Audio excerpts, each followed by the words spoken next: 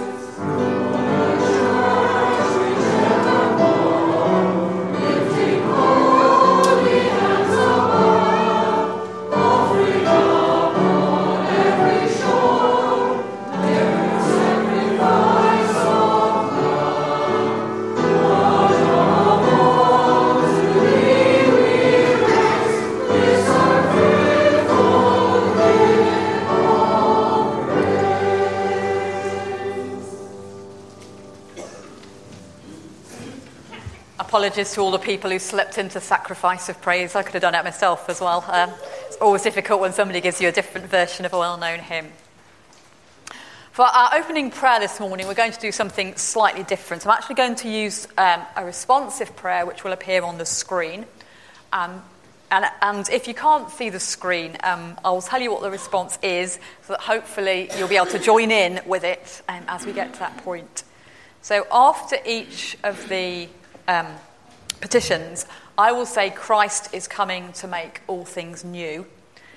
And then once we've shared in that responsive prayer together, we will join together in the Lord's Prayer in our beautiful diversity of languages and versions. So the response, in case you can't see the screen, is Christ is coming to make all things new. So with our eyes open, let us pray. Among the poor, among the proud, among the persecuted, among the privileged, Christ is coming to make all things new.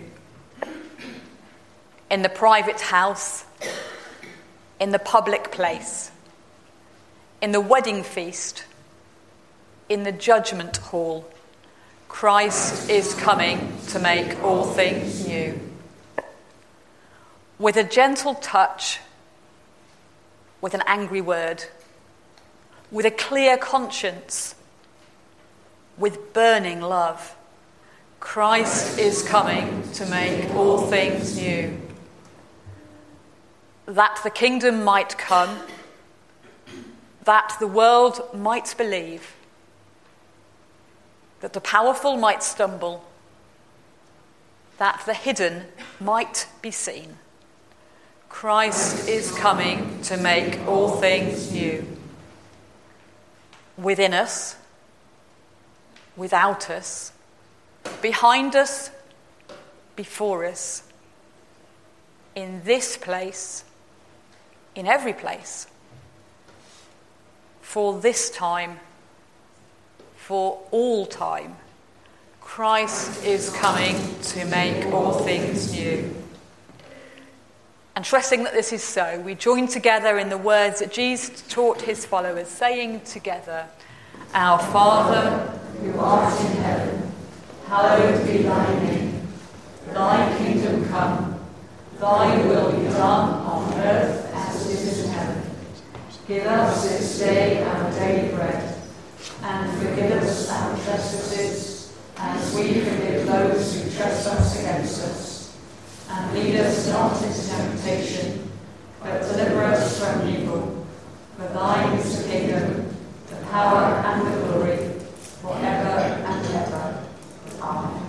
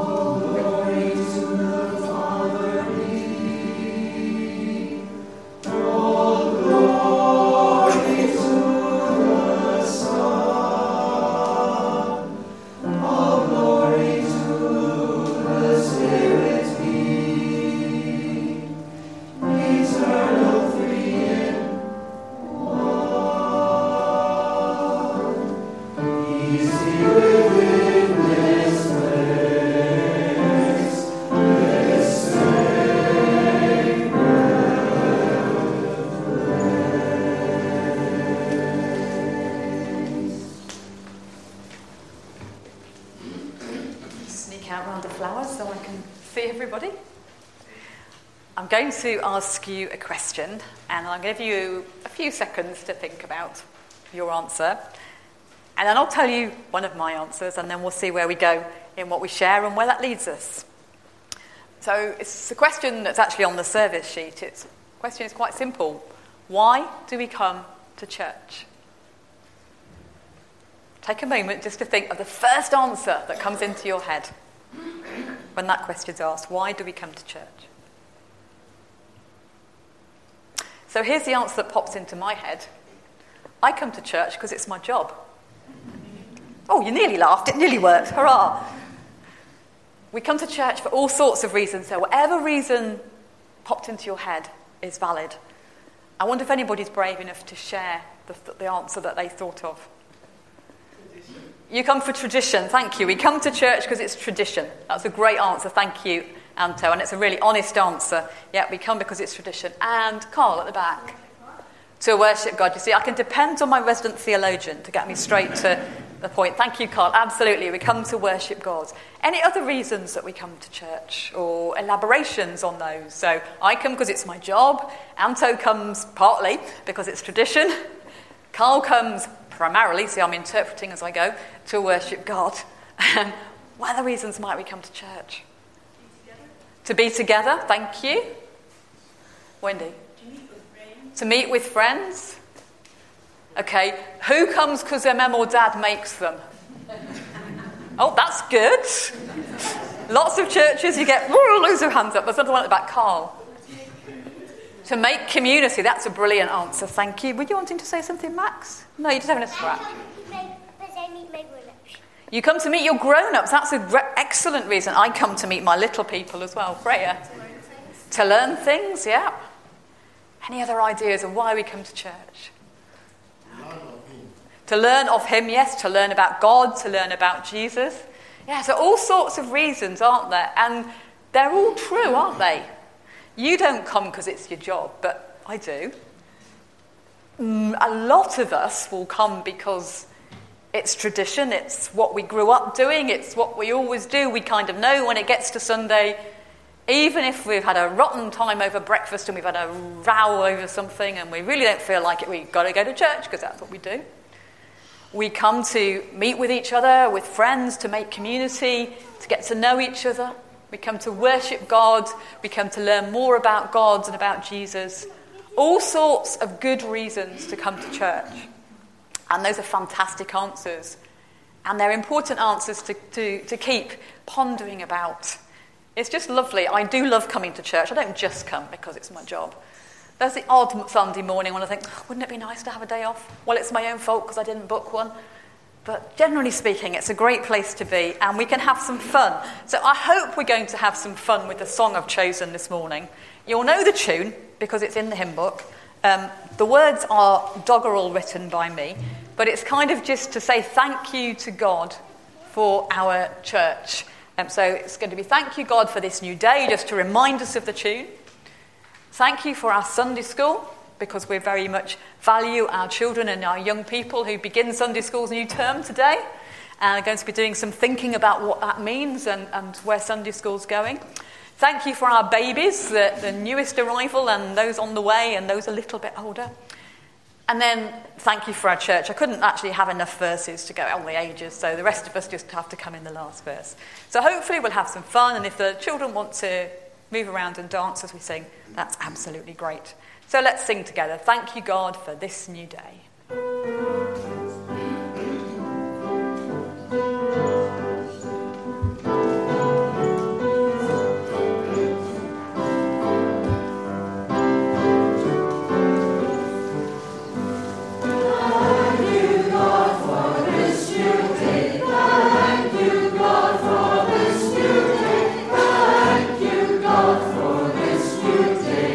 Right where we are, hallelujah.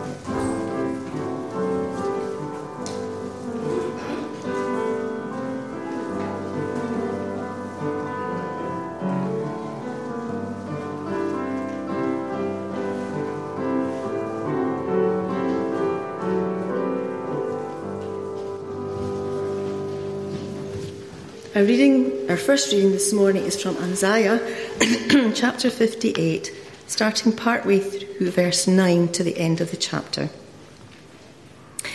If you remove the yoke from among you, the pointing of the finger, the speaking of evil, if you offer your food to the hungry and satisfy the needs of the afflicted, then your light shall rise in the darkness, and your gloom be like the noonday.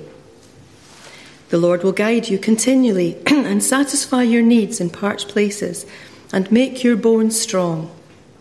And you shall be like a watered garden, like a spring of water whose waters never fail. Your ancient ruins shall be rebuilt. You shall rise up the foundations of many generations. You shall be called the repairer of the breach, the restorer of streets to live in.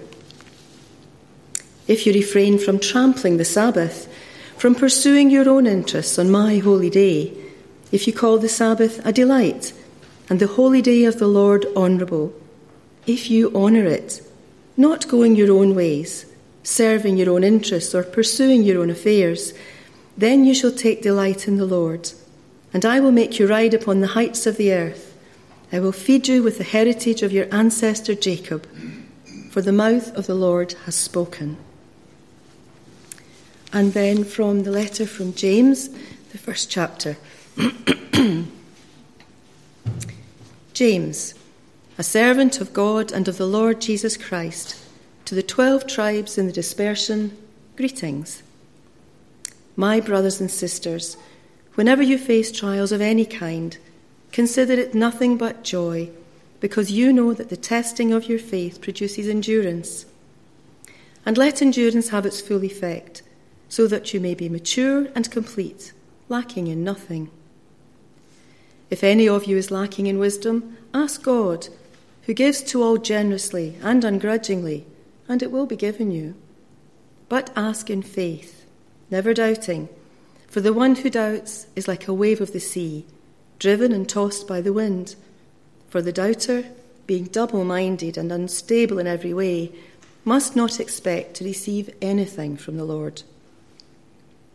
Let the believer who is lowly boast in being raised up, and the rich in being brought low, because the rich will disappear like a flower in the field.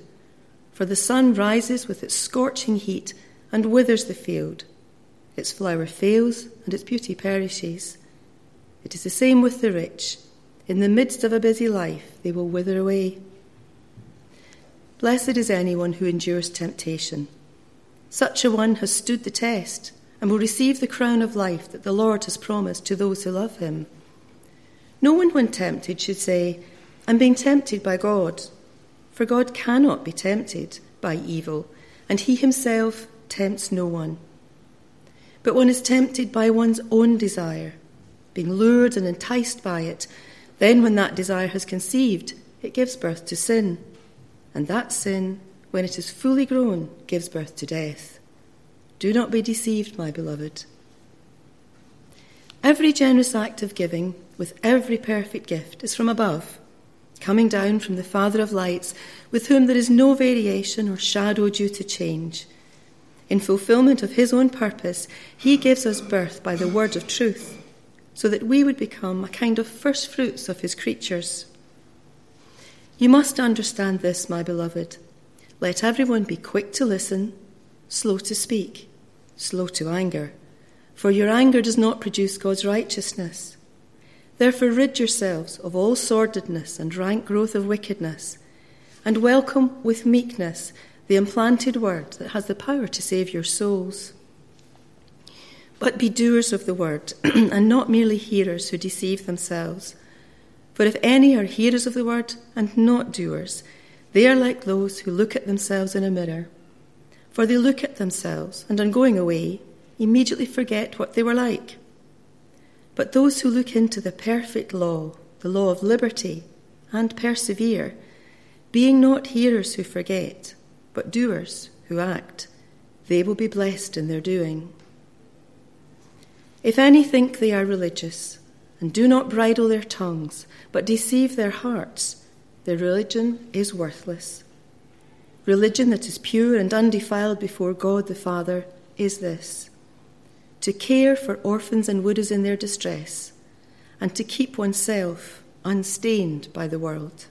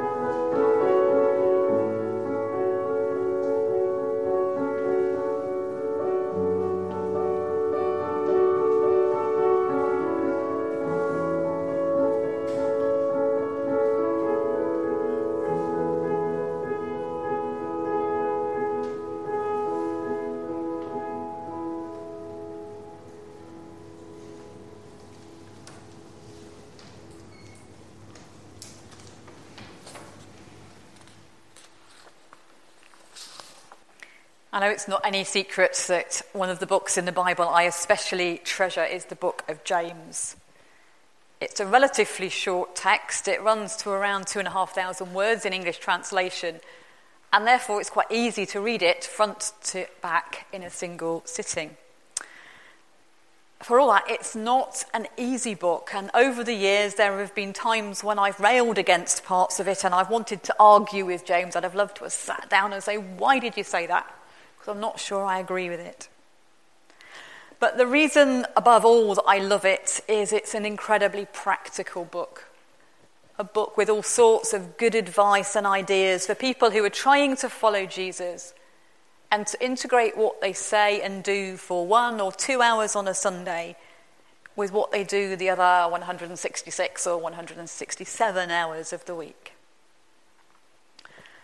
Some of you probably have got better memories than I have, and you'll remember, because I checked it out this week, having been reminded by somebody, that 4 years ago, when we were experimenting with the Roots material, I preached a short series on James. I'd completely forgotten about that, but somebody said, oh, I'm sure you did. So I went and had a look. So if you remember it, that's great. You can tell me what I'd said then.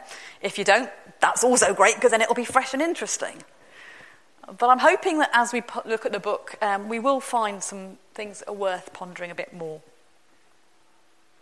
Back in the spring, one of the things I came across, and I discovered when I checked back that I'd written about it in the Key at some point, is an approach to reading the Bible, studying Scripture, referred to as community Bible reading. It's not so very dissimilar from some of the things that were done in the Latin American-based communities at the end of the last century, but it's kind of been formalised in the way that it is when the Western Church, or North Hemisphere Western Church, gets hold of it. And in this approach to reading the Bible, you don't just have one person who sits down all week and studies a load of commentaries and finds something out and then shares it with you. In this approach, everybody is invited to read the passage, an extended passage, and then to discuss whatever has struck them as they've read it. And it's completely open. There's no right answer, there's no wrong answer. For those who are into ways of reading the Bible formally, it's what you might call a reader-response approach, in which every voice is equal value. And the meaning in this approach, done in the way of the base communities, is discerned in community. It's in the conversation that we discover what God is saying. And we as Baptists would like to claim that that's all the kind of stuff that we're into, even if the reality, since people like Spurgeon and Clifford and certainly some of my predecessors here, has been the expert who did the work and told you on a Sunday what the Lord said. So, as a step on the path to trying that out, which I hope we will do maybe later this year or early next year, I've given you all a copy of James' letter with chapter and verse stripped out. So you have it as it would have originally have been sent out to the churches that received it. And I'm just going to invite you, I'm not going to insist, but I'm inviting you, if you can this week, just to try and read it front to back at some point and see what strikes you as you go along the way. I tested this out and I could read it reasonably slowly and closely in about 10 minutes. So perhaps if you could find 15 to 20 minutes at some point in the week just to sit down and note, underline, jot down, whatever, or make a mental note, whatever works for you. See what strikes you about that letter. And don't panic, because I'm not going to ask you to share it next week. I'm not going to test you. I just think it might be interesting to start thinking how that method of Bible reading might work for us. And if you've already done the quick exercise on this passage, you can see whether anything that I say over the next few weeks connects with that, disagrees with that, misses something, picks up something you didn't. And that's all part of how we learn together what God might have to say to us through this text. So what we're going to do today is have a little bit of a think around the background to the letter, and then look at some of the key themes that emerge in the part that was read for us this morning, which we typically describe as chapter 1.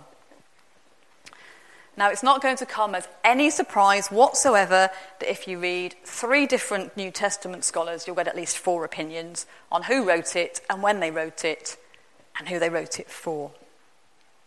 The letter begins, James, a servant of God and of the Lord Jesus Christ, to 12 tribes in the dispersion or the diaspora, greetings. If you look through the New Testament closely, there are several men called James. And it's entirely possible that any of them, or none of them, wrote this letter. According to the commentaries on my shelf, and I have a few on James, and in fact this is the traditional Christian view, is that this letter was written by, or at least in the name of, James, the brother of Jesus. And so that gives it an early date. If it was Jesus' brother, who was younger than him, it's got to be written within the 1st century and fairly early, and somewhere around about 50 Common Era is what is typically postulated. Common Era is AD for those who want it in Old Language. There are definitely some Hebraic influences in the style and content of what it's written, which doesn't surprise us because it's written to a Jewish order, 12 tribes in dispersion. But there are also some definite hints of a Greek or Hellenistic influence. The Greek that's used, unlike any that I might attempt, is not just competent, it's accomplished, which suggests that it could have been recorded by somebody else. It's unlikely that Jesus' little brother was brilliant at Greek. So it could be somebody else who's taken his words, collected them, reflected on them, and drawn them together, and used the language which was their language, which was more affected by the Greek culture. Also, in those days, it wasn't at all unusual for somebody to write in the name of a teacher or wise person that they respected. Lots of ancient Greek writings and ancient Hebrew writings aren't written by the people whose name appears. It was one of their pupils or one of their admirers that did it. So you might be interested in that, you might not be, but the traditional sense is this was written by Jesus' little brother, James, and it was written for a primarily Jewish audience.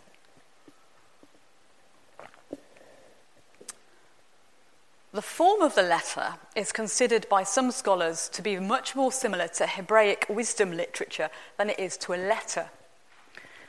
If you were listening carefully as Grace read it, and I think you'll see this again if you take the time, or able to take the time to read it, there's a lot of short sayings that just seem to be repeated, or something very similar occurs as you go through.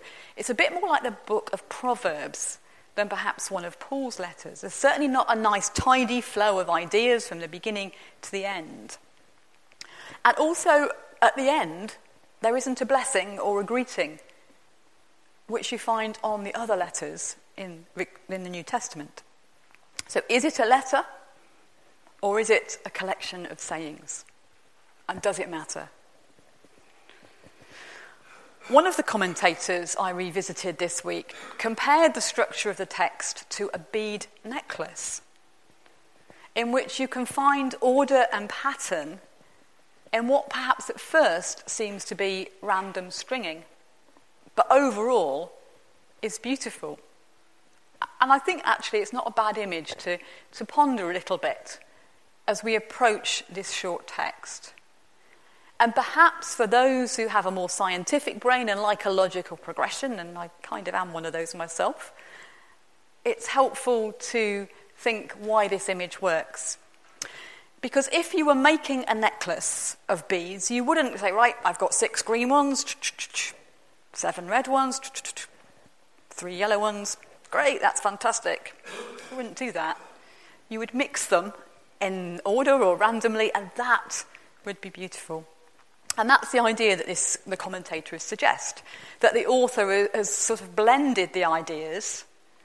So it's not disordered, it's not just a jumble of sayings, it's just not a scientific report or a structured account. So that might be helpful if you get a bit frustrated as you go, and it might not. But I guess irrespective of who wrote it, and when they wrote it, and whether or not it's a letter or a collection of homilies or teachings, what we do have is something that's a rich resource both for us as individuals and as a community to reflect about how we live out the faith we profess. And if there's one clear recurrent thread through this whole text, it is the implicit and explicit, inextricable interconnection of faith and deeds. What we do and what we say has to match with what we believe.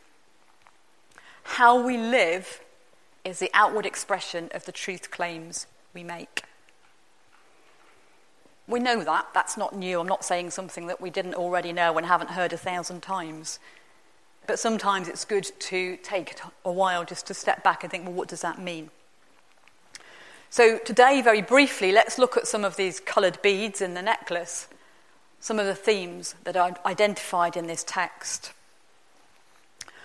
One of the themes that you can find in this letter relates to perfection or completion, and is first hinted at in relation to wisdom in the part that we heard this morning. If a person lacks wisdom, they should ask God, and it will be given. Although in this letter there is only one very brief reference to Jesus, there is this idea of becoming complete in faith and life. And I think it's not dissimilar to some of the things we explored recently, looking at the I am sayings in John's Gospel. And when I stopped to think about it, I thought, well, that's perhaps not so surprising, considering both of these texts apparently have quite a strong Greek or Hellenistic influence. Growing in wisdom and grace, living out what is believed more explicitly and more accurately. The idea of growing and flourishing, a bit like the vine image we looked at last week, can be detected here, both at an individual and a corporate level. So that's one theme that we'll come back to. A second really strong theme in James is the relationship between rich and poor, between the haves and the have-nots, those who have opportunity and can and do exploit the earth's resources, and other people who don't, people who may find themselves exploited. This is woven in and out of the letter of James, and it occurred twice in the part that we heard this morning. That final sentence about the pure religion being to look after widows and orphans. That's quite challenging, I find. To look after the most vulnerable people in society. When I was reading what the commentators had to say about the likely audience of this letter, they seemed to agree that the majority of them would have been relatively poor. Peasants, if you like. People who had some possessions and some opportunity, but not a lot. And there would also have been people who were very poor and needed to be cared for within that community. there were almost undoubtedly some who were reasonably affluent, some merchants or people who had their own small businesses. We note that the fishermen would have probably come into that category. And there may have been a few who actually owned property who were quite rich. The tensions that can arise in a community of faith due to differences in wealth, and hence a perception of status and power, were very important to the writer. And we will think about that again another time. But whether we read these exhortations specifically about our life inside the church, or more widely in our relationship to what's going on locally, nationally, and internationally, the same thing comes out. We have to line up what we profess to believe and what we do, the way we behave. Faith and politics, at least with a small p, have to be related both inside the church and in the wider world. I've said many times over the years, I don't do party politics, and I don't. But I do small p politics. I do issues. So wherever you sit on that spectrum from active party politics to issues, we have to hold that together with our faith.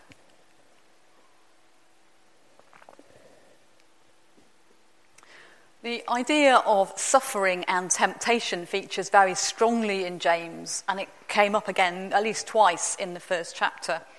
Slightly weird, actually. I've seen a number of ministers quoting the first verse of James about can trip your joy when you have suffering, which I've always struggled with over the last week.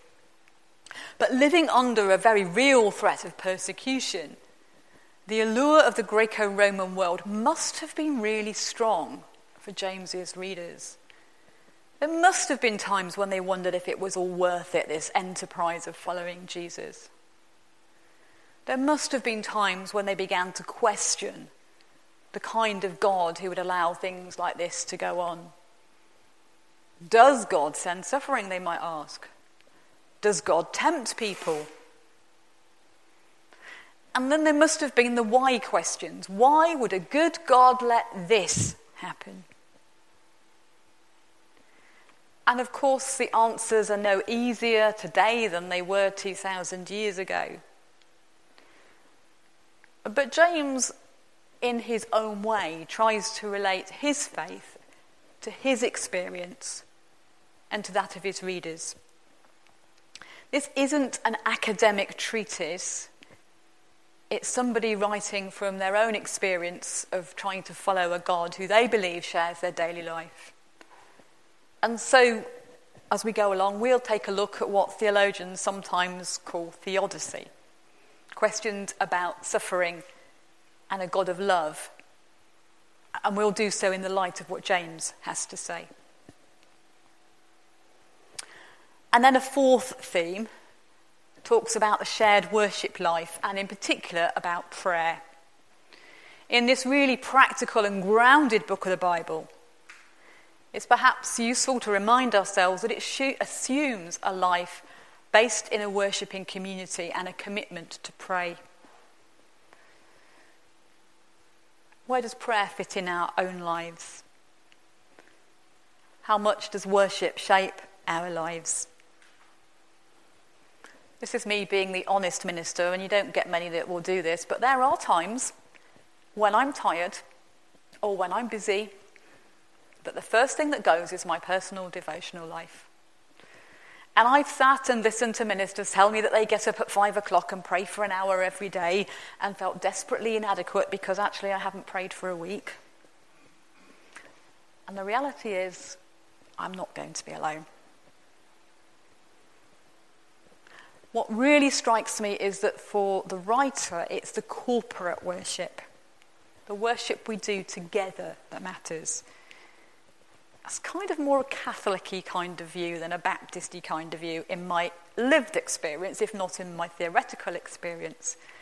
There is an idea in the priesthood of all believers and in the communion of saints that it's together that we pray. That when I can't pray, you can, hopefully. And when you can't, I can. And when none of us can, the bigger church can. And that's something worth holding on to, I think.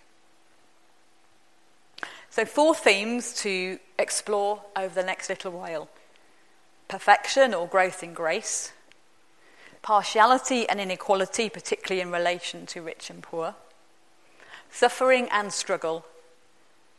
And the life of prayer and worship.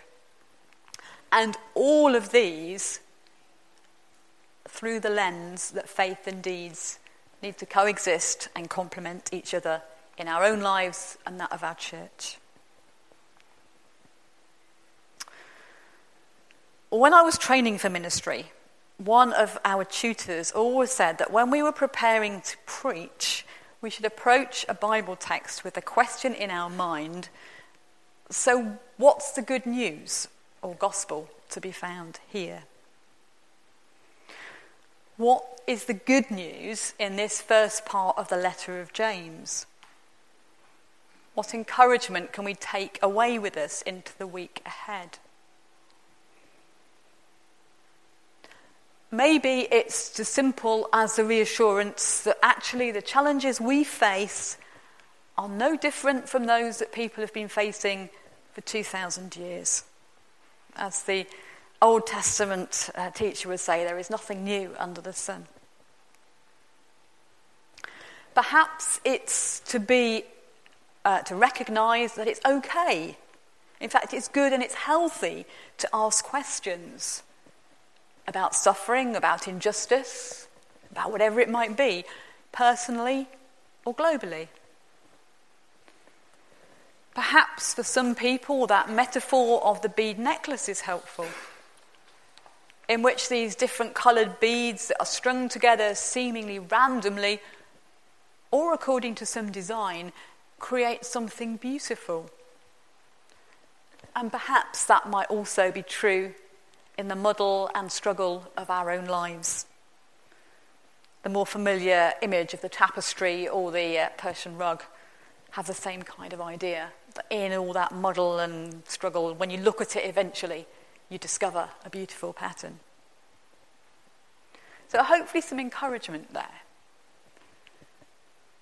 But also a reminder, possibly a challenge, that Sunday worship is never just a time for us to come and recharge our batteries. Never just about us being blessed by God. It may, it can, and it should probably include these. But it's also a threshold, a crossing place between heaven and earth. A place in which we bring our experience of the world and life to God through Jesus, if you could think back to the gate image a few weeks back. And then God sends us back out to be Christ for others. I hope over the next few weeks you will find something encouraging and useful and helpful in looking at this letter attributed to James. And I hope we will, all of us, find some new insights to help us as we seek to hold together our faith and our lives.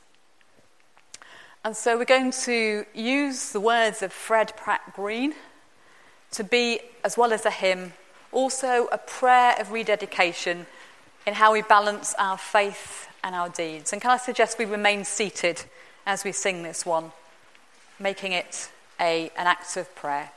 When the Church of Jesus Christ shuts the outer door, lest the roar of traffic drown the voice of prayer, may our prayers, Lord, make us 10 times more aware that the world we banish is our Christian care.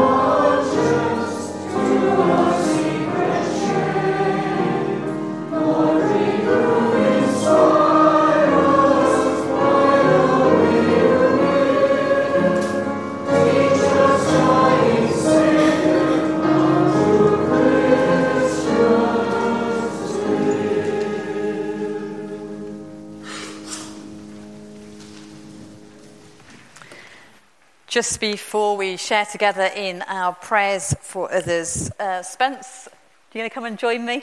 I hope you've been forewarned by your mother. So you're heading off on your travels off to university, back in the University of the West Indies, and we'd just like to pray with you and for you as you go. So let's pray. Loving God, we thank you for Spence. We remember him as the young boy that arrived here a few years ago and adapted to our culture and our way of doing things. It's been a privilege to watch him grow in knowledge and understanding, to explore new ideas and to discover the way he now wishes to go with his studies. So we pray for him as he returns home and enters a new and exciting phase, that you will continue to accompany him as he adjusts to another different culture, to new ways of learning and more new ideas, that you will keep him safe, that you will give him friends to share the journey, and that you will surround him with your love always. We pray this in the name of Christ. Amen.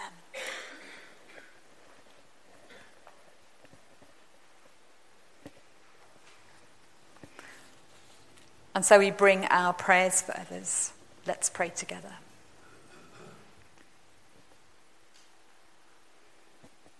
God, who is perfect love and grace, we bring our prayers for others and for each other.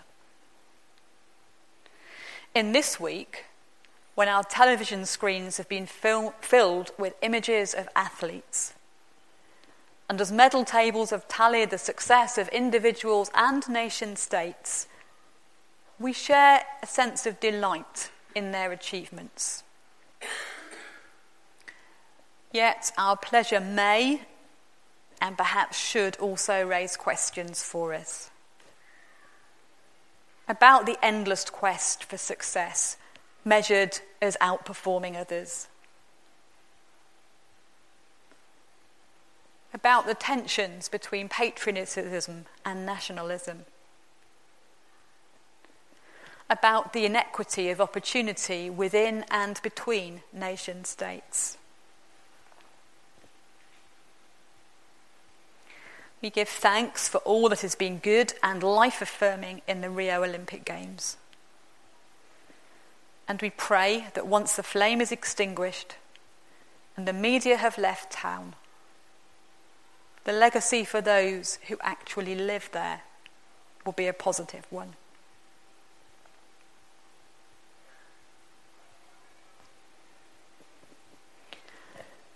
As we hear accounts of how the transformation of UK sport has arisen from high levels of funding, mainly the profits of the National Lottery, questions arise about the apparent priority of sport over the arts, and for that matter, over education or health.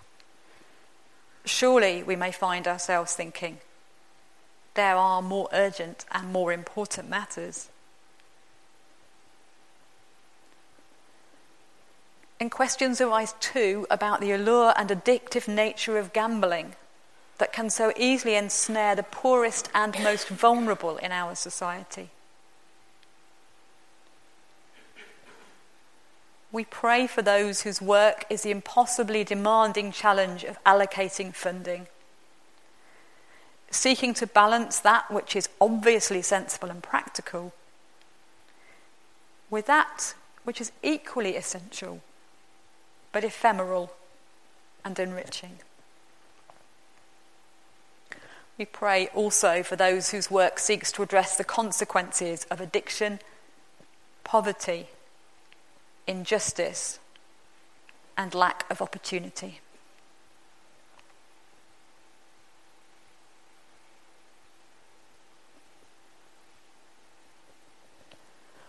Whilst the sports coverage dominates our headlines, the real-life struggles of refugees and asylum seekers continue. Violence against individuals and communities creates fear and uncertainty. the effects of climate change, environmental exploitation, and natural disaster progress seemingly unobserved. As human sin and finitude reap a harvest of destruction, we find ourselves crying out, "How long?" As innocent people suffer the consequences, we add our own bewildered "Why?" We pray for all whose work seeks to respond to these complex situations. For scientists, for politicians, for leaders of industry and commerce, that they will exercise compassion in the present and consider seriously the long-term implications of decisions made now.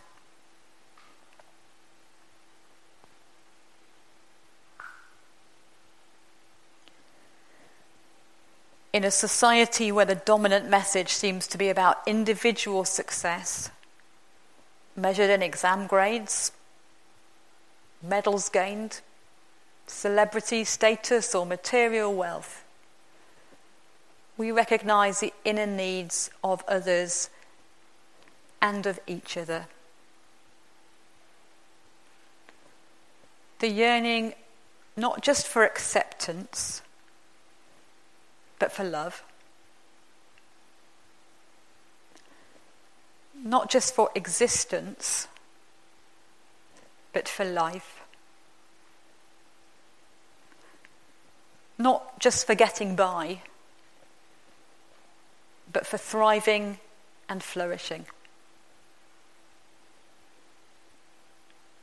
And so, in a few moments of silence and stillness, we allow words to cease, and we rest in your embrace.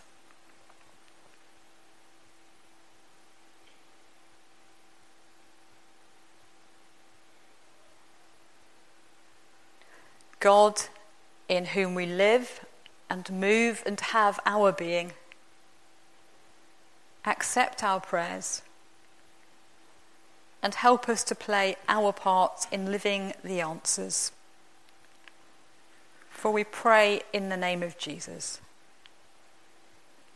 Amen.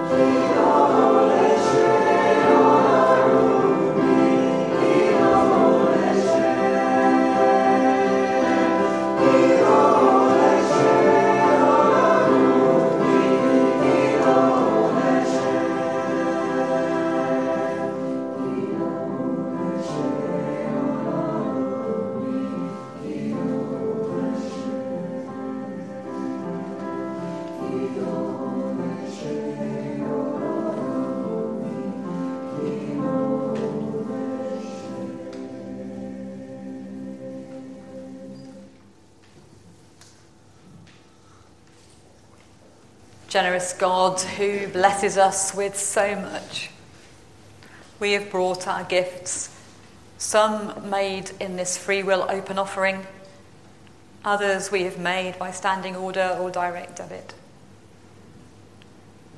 And with them we offer you our time and our talents, asking that we manage to hold together what we say we believe with how we live, and that in all of it, your kingdom may be extended both here and throughout the world. Amen. Our closing hymn, All My Hope on God is Founded. If you're able, please stand as we sing.